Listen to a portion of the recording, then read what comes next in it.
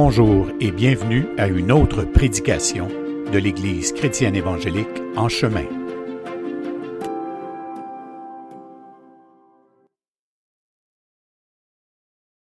Donc aujourd'hui, on va parler de la souffrance.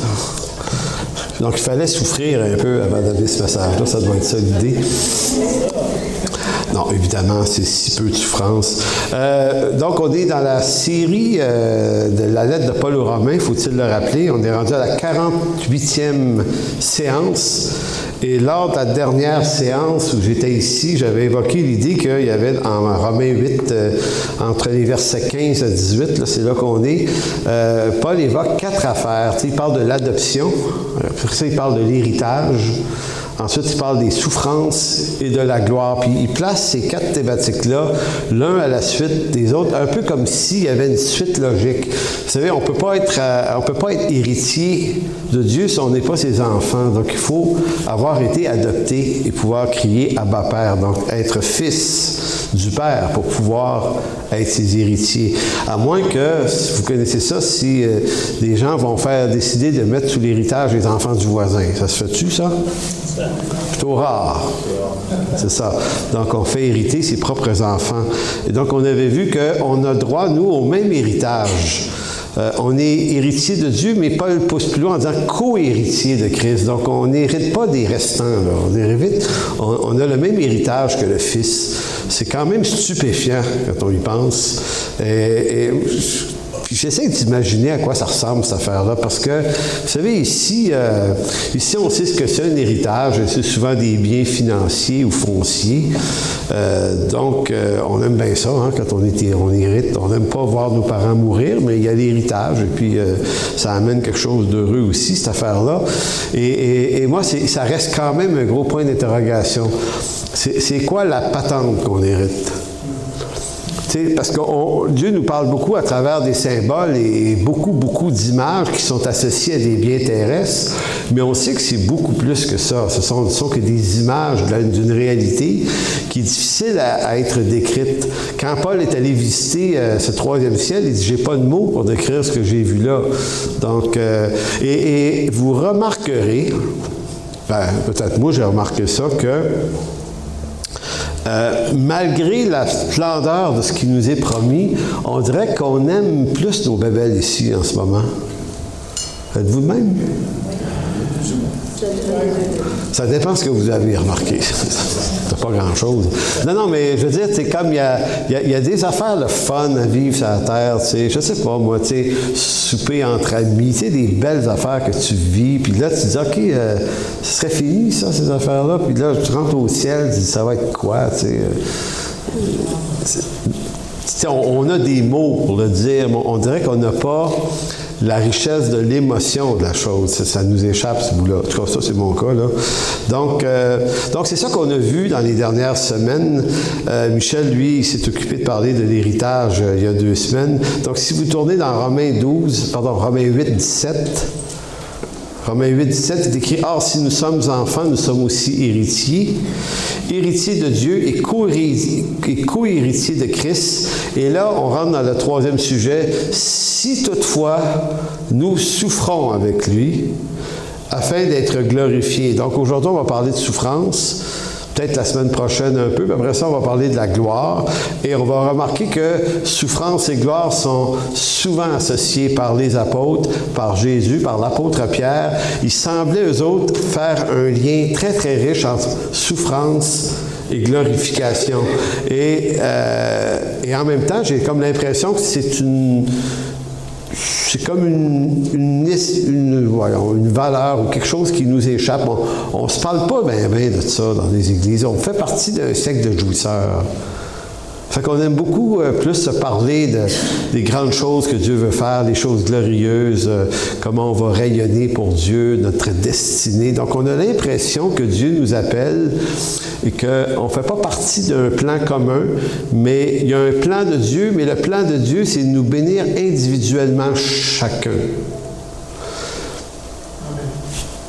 Pas vraiment. Dans l'Écriture, c'est pas dit, ça, ce genre d'affaire. Il n'est pas dit que Dieu nous bénit pas individuellement, mais il n'est juste jamais dit que c'est ça le but. C'est la gloire de Dieu qui est l'objectif. Donc, Dieu va nous bénir collectivement dans son corps qui est son Église, à travers des dons, des appels. Il nous fait participer, mais c'est à son rayonnement à lui. C'est à sa destinée à lui, c'est à son dessein à lui, en vue de sa gloire à lui. Nous, on est rendus participants de cette aventure-là. Le but, c'est Jésus-Christ. Il faut l'accepter, là, que Dieu a tout fait ça pour bénir, le Père a voulu bénir son Fils. Donc, il faut quand même regarder ça dans la réalité ou comment la Bible nous le présente. Sinon, on se bâtit un Dieu qui veut me bénir moi, me faire du bien à moi, pour moi. Son dessein, c'est moi.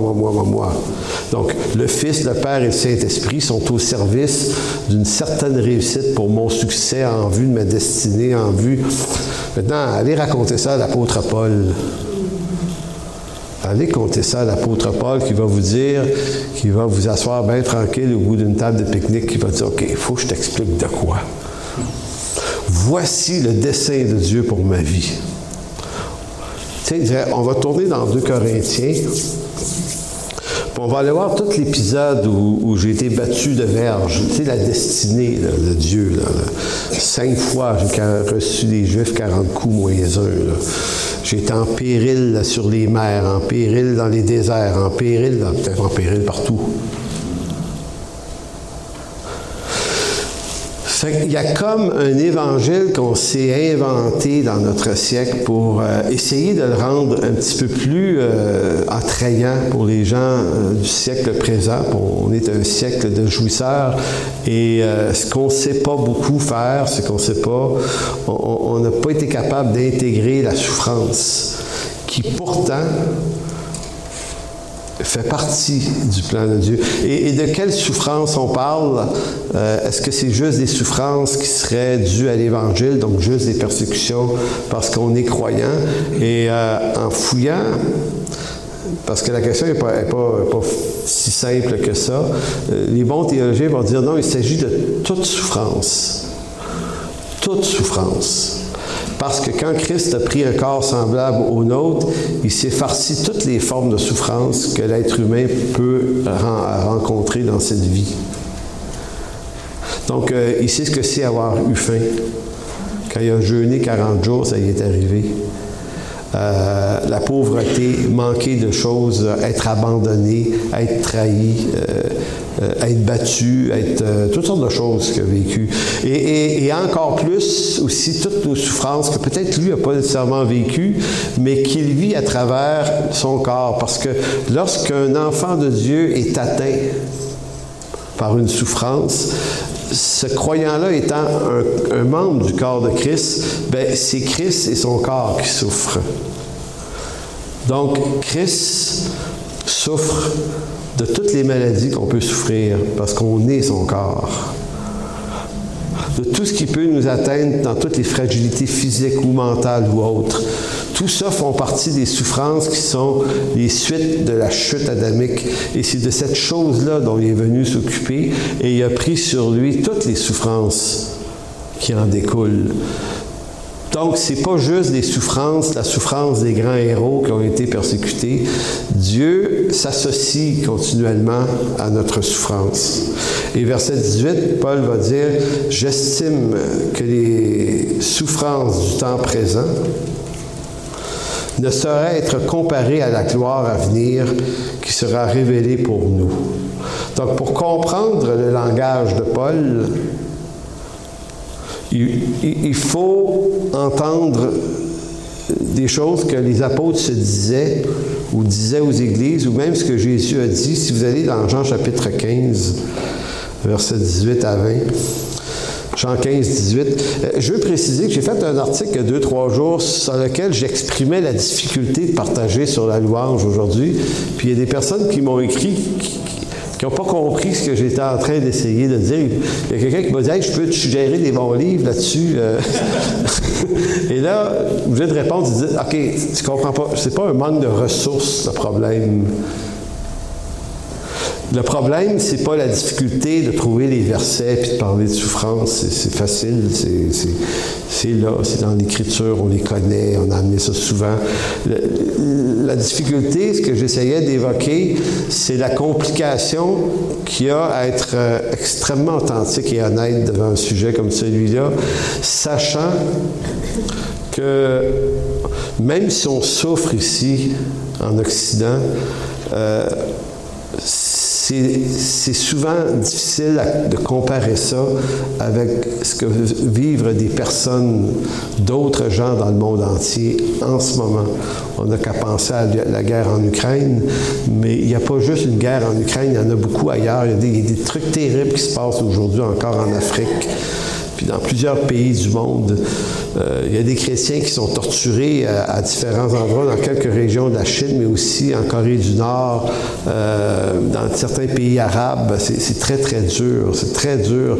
Puis il y a des gens que c'est pas des persécutions, c'est pas des souffrances qui sont nécessairement dues à des persécutions, mais qui sont dues à des questions de racisme ou de guerre ou de toutes sortes de choses. Et puis, j'ai réalisé que je ne comprenais pas grand-chose à la souffrance le jour où je suis allé visiter des pays en Afrique notamment, où j'ai vu des choses là que je ne pensais pas voir de toute ma vie.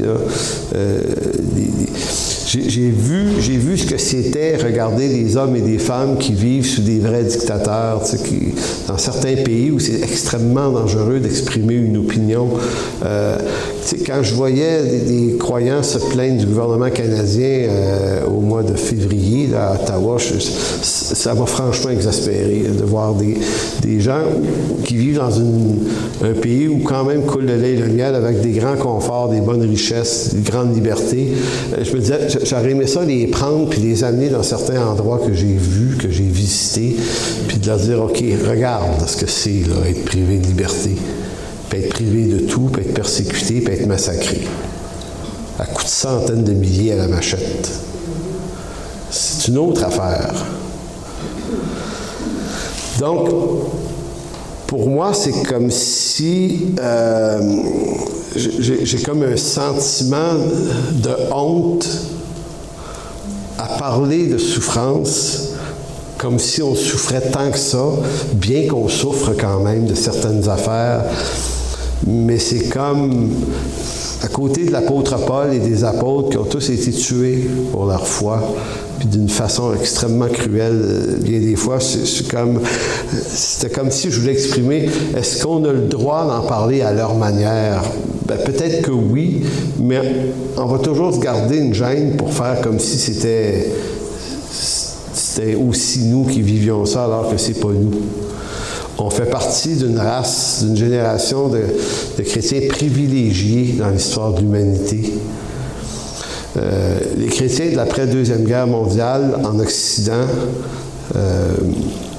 ça a été que du confort puis de la facilité. Une protection mur à mur de droits et libertés, de pensée religieuse, de penser, de dire, d'écrire, de publier, avec zéro conséquence. J'ai jamais fait ça, moi, un temps de prière, caché dans un sol avec la peur dans la tête qu'on se fasse dévoiler, par la police débarque puis nous arrête. On n'a pas vécu ça, nous autres. Mais moi, j'ai connu des gens qui ont vécu ça dans les pays communistes avant la chute du mur de Berlin. C'était dangereux de s'adresser à Jésus, là. Vous voyez, c'est ça, là. Donc, Jésus va dire dans Jean 15, « Si le monde vous hait, sachez qu'il m'a haï avant vous. Si vous étiez du monde, le monde aimerait ce qui est à lui. Mais parce que vous n'êtes pas du monde et que je vous ai choisi du milieu du monde, à cause de cela, le monde vous hait. » Donc, le monde ne vous déteste pas parce que vous êtes des personnes détestables, nous dit-il, mais il dit, il vous déteste parce que je vous ai choisi. Merci Jésus de m'avoir choisi. C'est intéressant parce qu'il n'y a pas de marketing vendeur dans ça. C'est comme, il me semble que c'était le conseiller juridique de Jésus. Tu dirais, Jésus, arrête de dire des affaires de même, ils ne viendront pas. Regarde, les gens t'haïssent, toi, OK, ils vont les haïr, il faut juste pas le dire. Ah, ils vont le découvrir. On va cacher ce bout-là, c'est pas vendeur. Non, c'est incroyable. Il dit, « Je vous ai choisi du monde, à cause de cela, le monde vous hait. » Écoutez, c'est ça qui est beau avec la Bible. Pourquoi elle est vraie? C'est parce qu'elle ne ment pas. C'est ça qui est beau. Parce que si c'est un livre de manipulation, c'est toutes sortes d'affaires que les gars y auraient pensé en disant, « Regarde, Jean, OK, il a dit ça, Jésus, mais toi, tu es quand même responsable de ce que tu écris, là. » Tu sais, bon, lui, ils l'ont crucifié, mais c'est pas obligé que ça nous arrive, là, tu sais. Non, les gars sont comme... Ils rapportent fidèlement l'Écriture comme elle est. Donc, il dit, verset 20, « Souvenez-vous de la parole que je vous ai... la parole que je vous ai dite, le serviteur n'est pas plus grand que son maître. S'ils m'ont persécuté, ils vous persécuteront aussi. S'ils ont gardé ma parole, ils garderont aussi la vôtre. » Donc, en d'autres mots, Jésus dit, allez annoncer l'Évangile, puis il y en a qui vont vous détester pour ça, puis il y en a qui vont vous aimer aussi pour ça. Donc, moi, je vous envoie, puis ceux qui vont vous aimer pour ça, on sait exactement c'est qui d'avance. Vous allez les rejoindre, ça va être merveilleux, puis ça va être béni. Mais ça ne sera pas évident. Donc, le message de l'Évangile n'est pas apprécié de l'homme naturel parce qu'au-delà de la grâce du salut, qu'est-ce que fait l'Évangile lorsqu'il est annoncé? Bien, l'Évangile sauve dans la condition où la personne sauvée se laisse mettre en lumière sur sa condition de pécheur. Et c'est là qu'il y a un clash. Si tu as besoin d'être sauvé, c'est parce que tu as besoin d'apprendre que tu es perdu. Sinon, tu ne voudras pas être sauvé si tu ne penses pas que tu es perdu. Vous voyez, c'est un peu ça le deal. Jésus n'a pas été crucifié à cause de ses bonnes œuvres. Il a fait des miracles extraordinaires, hein? Des guérisons, des résurrections, des multiplications de pains et poissons. Mais ce n'est pas pour ça qu'ils l'ont tué. Ils l'ont tué parce que tout son message faisait trembler l'institution du Sanhédrin en Israël. Le Sanhédrin, organisation religieuse très, très forte qui consolidait certaines alliances de paix avec le pouvoir romain. Puis, on avait établi quelque chose, là. Puis là, il ne faut pas déranger ça pour ne pas avoir trop de problèmes, là. Puis Jésus débarque là-dedans, puis lui, il leur dit pas que c'est pas correct qu'il y ait des alliances. Il s'est jamais mêlé de ça. Il n'a même pas essayé de dire « Hey, vous devriez vous affranchir des Romains. » touche pas à ça. Il n'est pas dans la politique des choses. Il va beaucoup plus loin que ça. Fait qu'il leur révèle à tous ces hommes qui dirigeaient l'État que toute leur réussite, là, et c'est Paul, par la bouche de Paul, qu'on l'entend le mieux, il dit « Toutes ces choses qui étaient pour moi un gain, j'ai été regardé comme une perte. » Donc, ils étaient de la race de Paul. C'était tous des Juifs, nés d'Hébreux, circoncis le 8e jour, de la race d'Israël. Paul était de la tribu de Benjamin, mais eux de toutes sortes d'autres tribus. Donc, établit un système basé sur une justice tout à fait correcte. Mais ce que Jésus vient annoncer, c'est que maintenant, on va instituer une nouvelle affaire. Le peuple de Dieu, le royaume de Dieu, qui ne reposera pas sur cette institution-là. Puis ils n'ont jamais été capables de prendre ça. Jamais été capables de prendre ça. C'est comme tu es en train de nous dire là, que ce dans quoi on a mis toute notre énergie depuis des générations, là, on s'est battu pour ça, là. Vous savez, il y a eu des guerres dans les siècles avant là, pour sauver Jérusalem. Là. Il s'en est passé des affaires. Là. Ils sont fiers de cet héritage-là. Tu es en train de nous dire que tout ça, là, on oublie ça et on passe à d'autres choses. Oui. Je viens accomplir le vrai sens des promesses et des prophéties. Mon royaume n'est pas de ce monde. Pardon? Non, il dit, mon royaume n'est pas de ce monde. L'Église, une autre affaire. insultent par-dessus toutes les injures les païens qui n'ont rien bâti pantoute, qui n'ont pas forcé là-dessus pantoute, vont participer à la même grâce que vous autres. Ça va être gratuit. C'est le fun de recevoir gratuitement quelque chose quand c'est vraiment une grâce, tu n'as rien fait pour, mais si tu es le gars qui travaille sur la patente là, de génération en génération pour le mériter, là, tu sais, si tu en as fait des sacrifices pour ça, puis tu te fais dire que c'est gratuit. Je ne sais pas si vous comprenez la frustration puis la colère est humainement perceptible et compréhensible. Vous savez, c'est les Romains qui ont crucifié Jésus, mais les Romains, eux autres, il n'y en avait pas grand-chose à cirer de tout ça. Tu sais, même le dirigeant romain, il disait, je ne vois pas trop ce qu'il a fait. Il l'accuse par rapport à des trucs relatifs à leur loi. Ah oui, ben, écoute Jésus parler, c'est comme... Je trouve rien de coupable. Là. Il se dit le roi des Juifs, l'autre, ça ne nous dérange pas bien quand les gars se disent quelque chose comme ça. Donc, on ne comprend pas trop c'est quoi l'injure dans ça.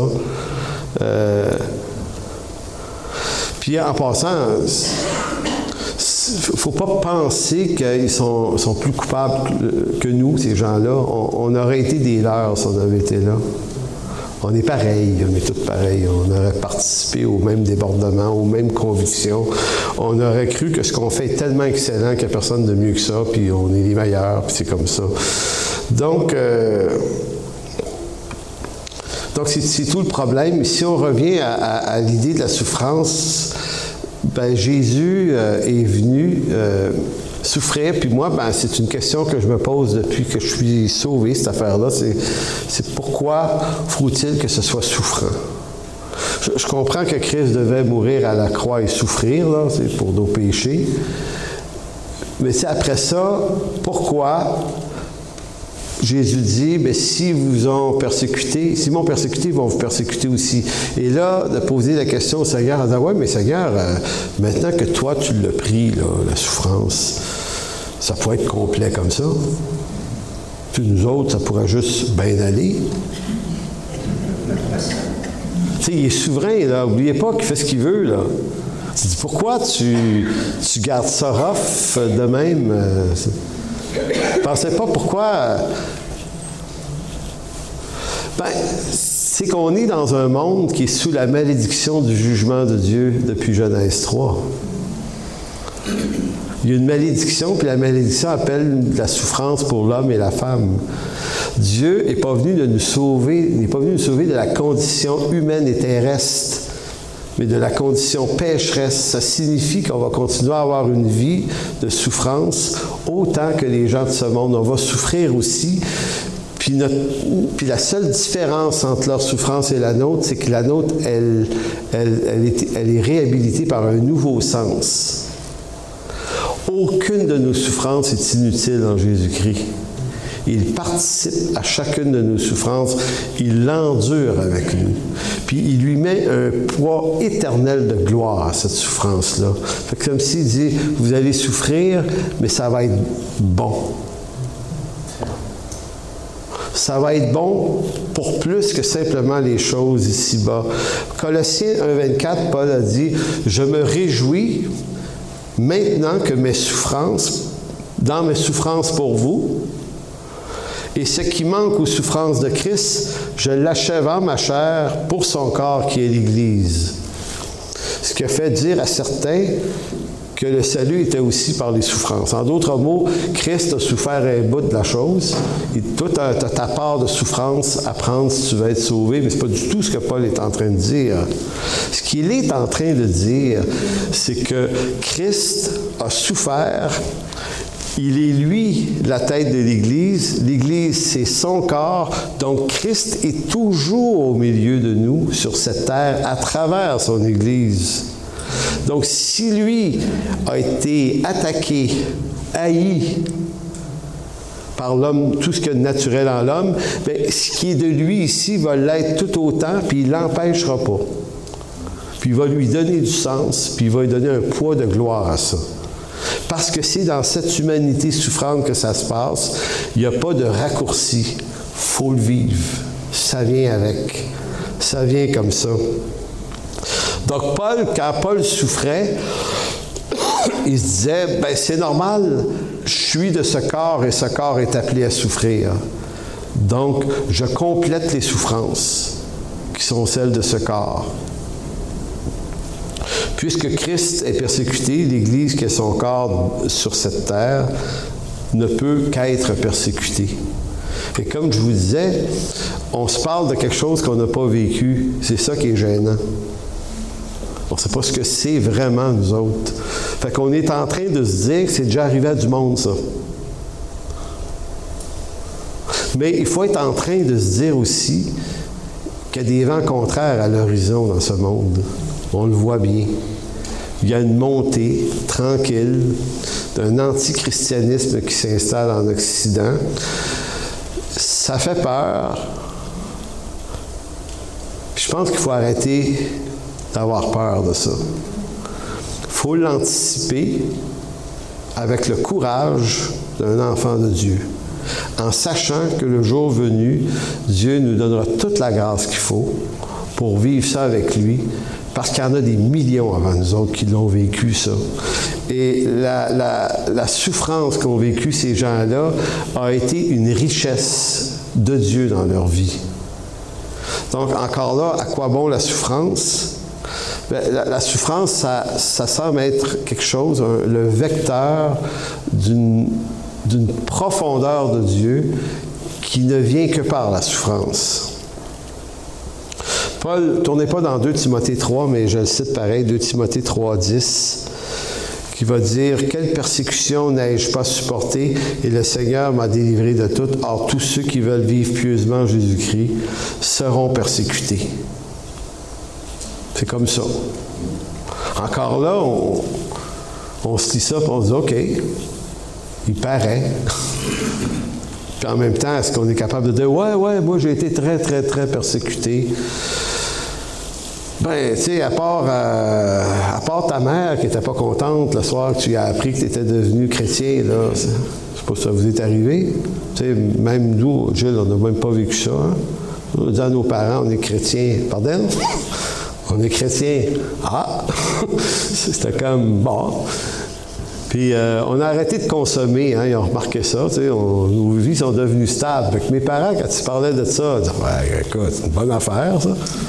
On est à l'église des fois, ouais. Ça veut dire que des fois, c'est nous autres qui est persécutés. Effectivement, il dit des fois, c'est nous autres qui est persécutés avec ça.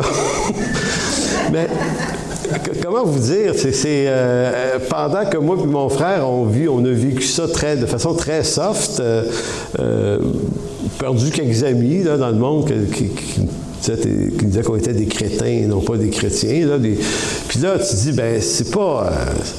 Mais pendant ce temps-là, ailleurs dans le monde, un homme, une jeune femme qui se convertit, rejeté de sa famille, perd sa job, perd partout, là, puis à d'autres endroits, tu es dangereux pour ta vie, tu vas te faire tuer, là. Mais nous, c'était comme pas grand-chose, mais vraiment pas grand-chose. Ça, je vous dis, on dirait qu'on ne sait pas, on n'a pas appris. On n'a pas appris à souffrir. Pierre dira dans 1 Pierre 4,12, il va dire « Bien-aimés, ne soyez pas surpris comme d'une chose étrange qui vous arrive de la fournaise qui est au milieu de vous pour vous éprouver. Réjouissez-vous, au contraire, de la part que vous avez aux souffrances de Christ, afin que vous soyez dans la joie et dans l'allégresse lorsque sa gloire apparaîtra. » Donc, encore, Paul et Pierre ont un peu le même discours. On se réjouit là, de ça, nous autres. C'est là, ben voyons donc. Je ne comprends pas. C'est quoi cette histoire-là? Comment ça peut être amusant?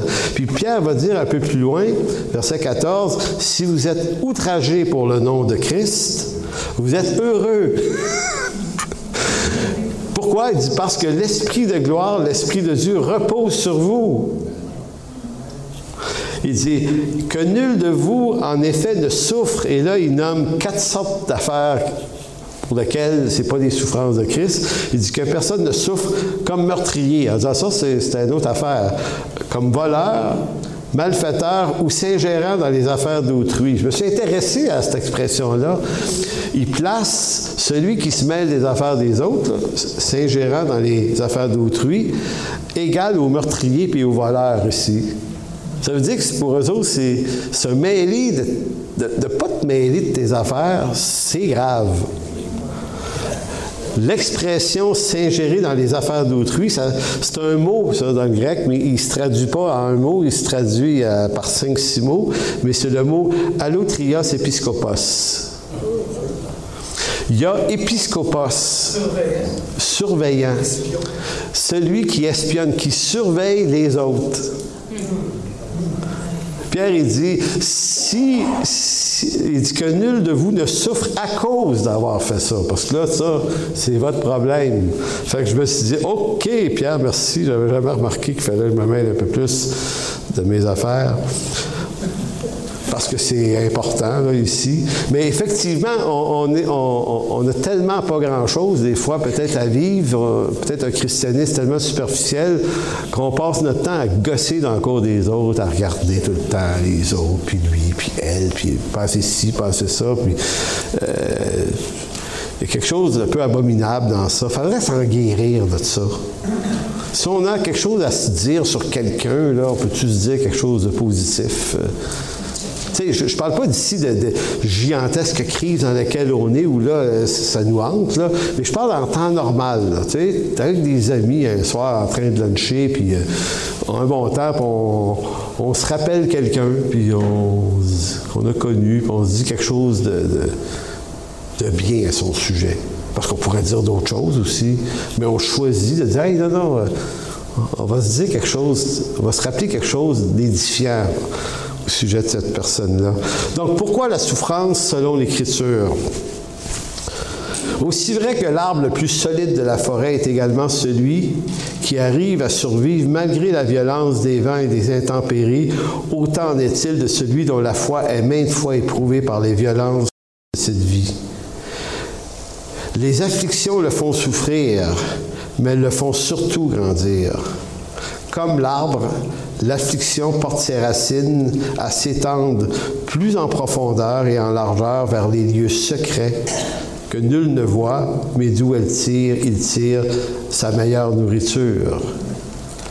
C'est un peu ce que la souffrance fait.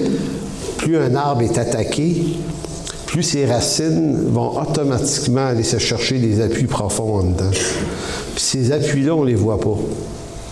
Puis on dirait qu'il y a ça dans les souffrances pour nos vies aussi. Pas de souffrance, beaucoup de superficialité. La souffrance ne prévient jamais lorsqu'elle arrive. La sagesse qu'elle donne ne s'acquiert dans aucun livre. Et l'intelligence qu'elle procure ne dépend d'aucune grande école. Il faut faire 8 maîtrises, puis 3 doctorats, pour être les plus parfaits imbéciles. Mais on n'est pas contre. C'est juste que la souffrance, elle va aller chercher de la profondeur.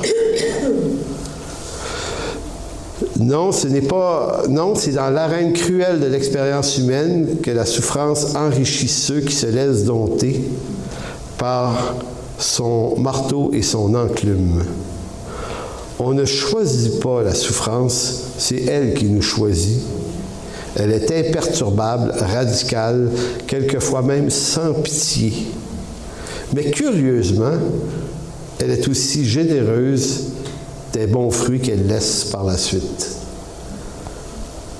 Et on ne le dira jamais assez. On déteste la souffrance pour la douleur qu'elle amène.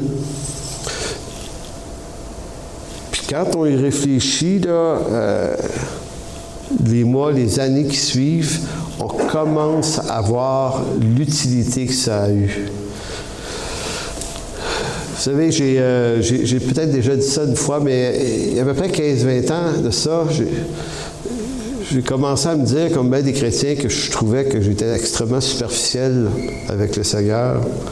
Et puis, je suis sûr que vous avez fait cette prière-là souvent aussi, où tu dis, Seigneur, j'aimerais ça te connaître plus. sais, il y avait un chant qui disait « Seigneur, encore plus de toi », tu sais, puis je voudrais mieux, puis plus, puis là arrivait dans ma tête l'idée « Oui, mais Seigneur, en même temps, j'aimerais ça te connaître plus sans que je sois obligé de faire un face-à-face en auto, mettons, puis me casser les 8 membres du corps, puis retrouver à l'hôpital dans un plâtre pendant 8 mois. » J'ai cette image-là, moi. J'ai tellement entendu de gens qui ont vécu des choses extrêmement dures, puis qu'après ça, ils te parlent de l'enrichissement de Christ à travers l'événement. Puis moi, j'étais là, oui, mais Seigneur, y a-tu moyen de te connaître? En éloignant la coupe. Oui, en éloignant la coupe. Peux-tu garder mes os comme ça, là, intacts? Je ne veux pas être malade, je ne veux pas de cancer. J'aimerais ça, moi, vivre sans santé. Je vais te glorifier plus en santé, je suis sûr. Et il ne m'a jamais répondu vraiment. Mais il est arrivé des temps durs. Il en est arrivé des solides à part de ça. Puis déjà, maintenant, on est capable de se dire, OK, ça a été rough, mais il y a des richesses, là, déjà, qui apparaissent. Il y a comme un bien-être, il y a comme des fruits, il y a comme des profondeurs. J'ai l'impression que les racines aussi sont allées chercher plus loin. Puis on dit, le principe est bon. Mais en même temps, et là, je m'en vais vers la fin, c'est une hypothèse que je pose, OK? Elle n'est pas réfléchie, là. Ça n'a pas 24 heures, mon hypothèse. C'est que j'ai comme l'impression que la souffrance accélère la volonté de Dieu dans nos vies. C'est-à-dire qu'on marche avec Dieu, on se convertit, on fait sa volonté, on lit la parole, on va à l'église, on prie, on chante, on fait des affaires que tout un chrétien peut faire sans difficulté, là. Tu n'as pas de prêt à payer pour faire ça. Tu sais, c'est être un peu moins paresseux, puis juste se donner un peu un coup de pied derrière, puis y aller. Mais ça, c'est la volonté générale de Dieu. Maintenant, arrive dans la vie que le Seigneur peut avoir une vocation, un appel, une mission, quelque chose, là. Et tu ne voudras pas y aller dans cette place-là. Tu ne veux pas. Alors, qu'est-ce que Dieu fait dans ce temps-là? Qu'est-ce que Dieu fait à Jonas? Tu sais, je suis pas un bon gars, Jonas. Mais Dieu veut l'envoyer à Nénive, c'est ça? Il ne veut pas. Donc, quand Dieu a une mission pour ta vie, puis tu ne veux pas y aller, il va t'amener.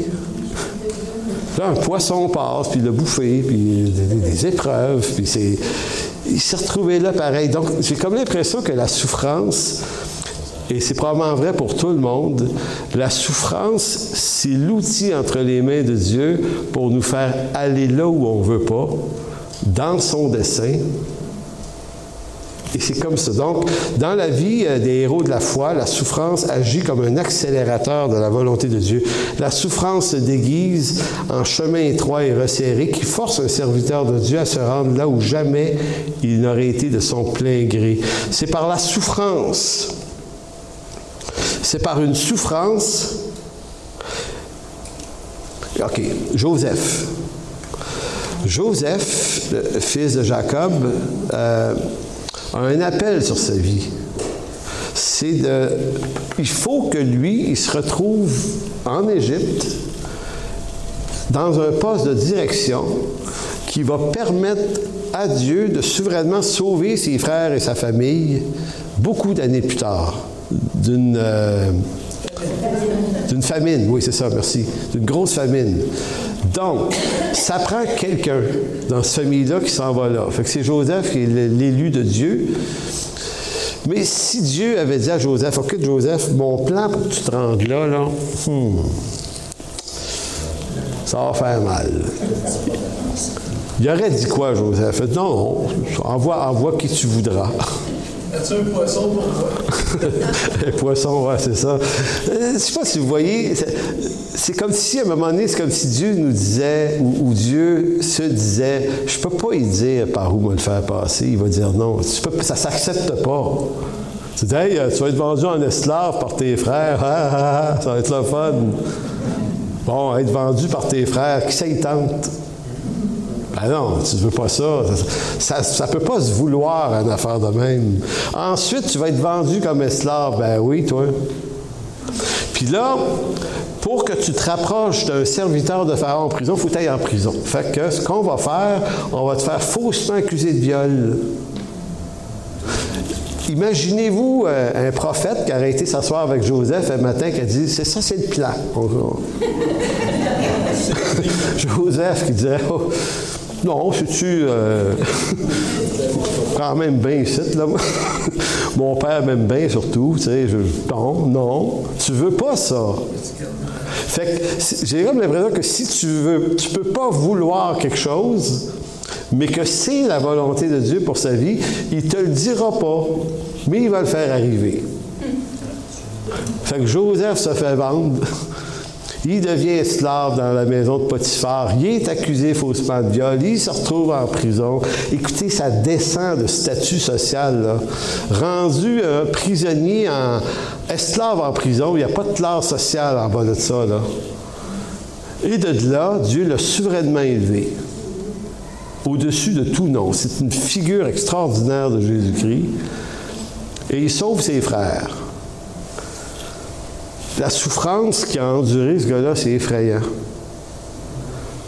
Mais Dieu lui donne un sens. Et c'est ça que j'aimerais qu'on retienne. Dieu donne un sens à toute souffrance. Et c'est là qu'on comprend bien le texte. Toute chose concourt au bien de ceux qui aiment Dieu, qui sont appelés selon son dessein. Parce que selon son dessein, il va faire arriver des choses.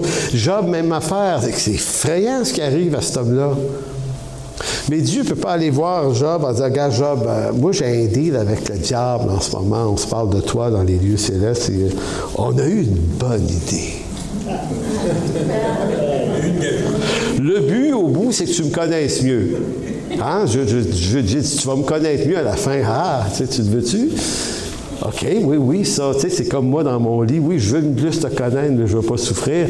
Mais là, c'est comme si Dieu disait, tu vas me connaître mieux. Ah, cool! Fait que voici le plan, Job. Ça va commencer que tu vas tout perdre. Il ne restera plus rien. Tes troupeaux, tout, tes enfants. Sauf ta femme. Rien que ta femme, puis elle va t'engueuler. C'est juste ça que le gars assis se grattait, puis elle dit « Maudit Dieu et meurt. » Elle aurait dû mourir, elle aussi, Seigneur. Non, mais vous comprenez, si Dieu avait proposé à Job ce chemin étroit, qu'est-ce qu'il aurait dit, Job? Ben, je te connais assez de même, là, c'est correct. Regarde, m'a augmenté ma dîme, si tu veux, là, tu sais, pas eu besoin de souffrir de même, là. Non, mais voyez-vous, tu ne peux pas vouloir ce chemin. Tu ne peux pas le vouloir. Puis c'est la même chose pour Daniel à Babylone. Tu ne peux pas vouloir être amené en esclave en Babylonie puis te retrouver comme être obligé de servir dans les palais d'une gang de tyrans qui ont assassiné ton peuple, une partie de ta famille, peut-être à Jérusalem avant de partir.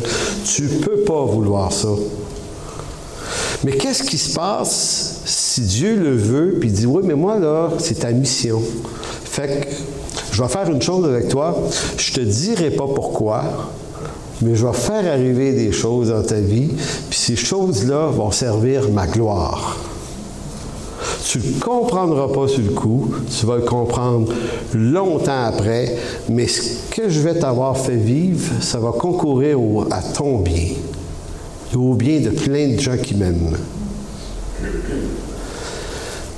Donc, c'est un peu l'hypothèse de la souffrance est comme un vecteur par lequel Dieu nous fait marcher dans son dessein, mais la partie de son dessein qui nous dépasse. On ne peut pas dire oui à ça, et Dieu va nous y amener quand même. Éphésiens 1,11 va dire « En lui, nous sommes devenus héritiers, ayant été prédestinés suivant la résolution de celui qui opère toutes choses. » d'après le conseil de sa volonté. Avez-vous entendu ce qui vient d'être dit ici, là? On est héritier, prédestiné suivant la résolution de celui qui opère. Il a opéré dans la vie de Job, dans la vie de Joseph, dans la vie de Daniel, dans la vie de Moïse, dans la vie de David, dans la vie de toutes ces... Et dans vos vies, il opère toutes choses d'après le conseil de sa volonté, afin que nous servions à la louange de sa gloire. Donc, c'est pour ça qu'on est là.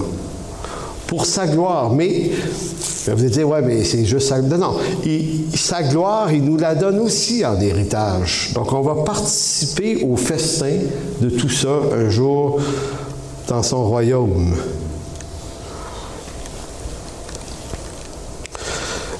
Conclusion. 2 Corinthiens, chapitre 4, versets 16 à 18. Moi, c'est un texte qui me flabbergasse, mais je vais vous le lire pareil. Paul dira, « Car nos légères afflictions du moment présent. » Et là, vous et moi, me semble qu'on a le droit de dire ça. On a des afflictions qui sont légères, mais Paul dit ça dans 2 Corinthiens, la même lettre où il explique avoir été flagellé 5 fois. Lapidé, abandonné, emprisonné. Et Paul traite ses afflictions de légères. Fait que quand je lis ce texte-là, je me dis toujours, donc de quel poids sont les miennes? Mais au fond, c'est pas important. C'est absolument pas grave. En d'autres mots, c'est pas une question qu'on est moins méritant parce qu'on a enduré moins, puis on n'est pas des vrais parce qu'on... Non, on a vécu et on a à vivre exactement ce que Dieu veut qu'on vive selon son dessein. C'est correct. Donc, on n'a pas à se traiter d'imbéciles, là. Mais nos légères afflictions du moment présent produisent pour nous, au-delà de toute mesure, un poids éternel de gloire. Je vous disais tout à l'heure que Dieu fait tout ça pour sa gloire, mais ça va produire pour nous aussi un poids éternel de gloire parce que nous ne regardons pas aux choses visibles, mais à celles qui sont invisibles. Car les choses visibles sont passagères et les invisibles sont éternelles. Donc, si on pouvait en tirer une application à cette prédication-là, c'est que, et je sais que ça reste théorique, quand on ne souffre pas, on se dit « oui, c'est bon, on va faire ça ».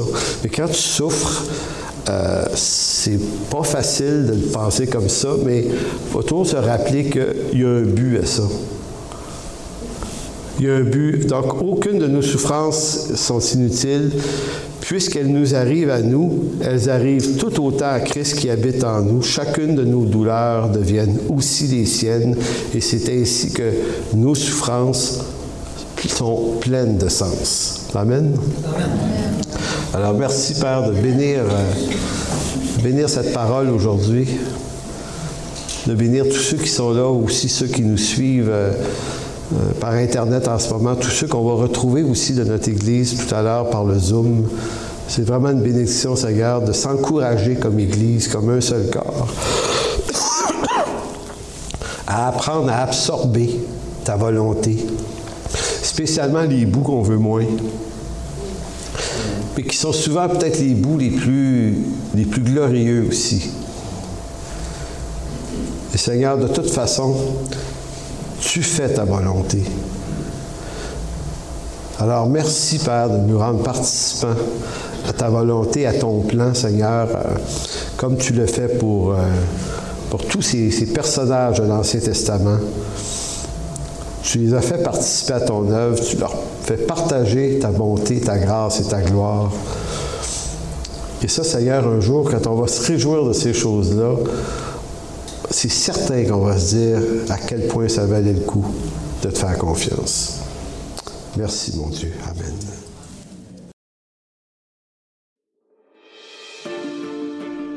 Pour toute information, n'hésitez pas à communiquer avec nous à info@église-en-chemin.com.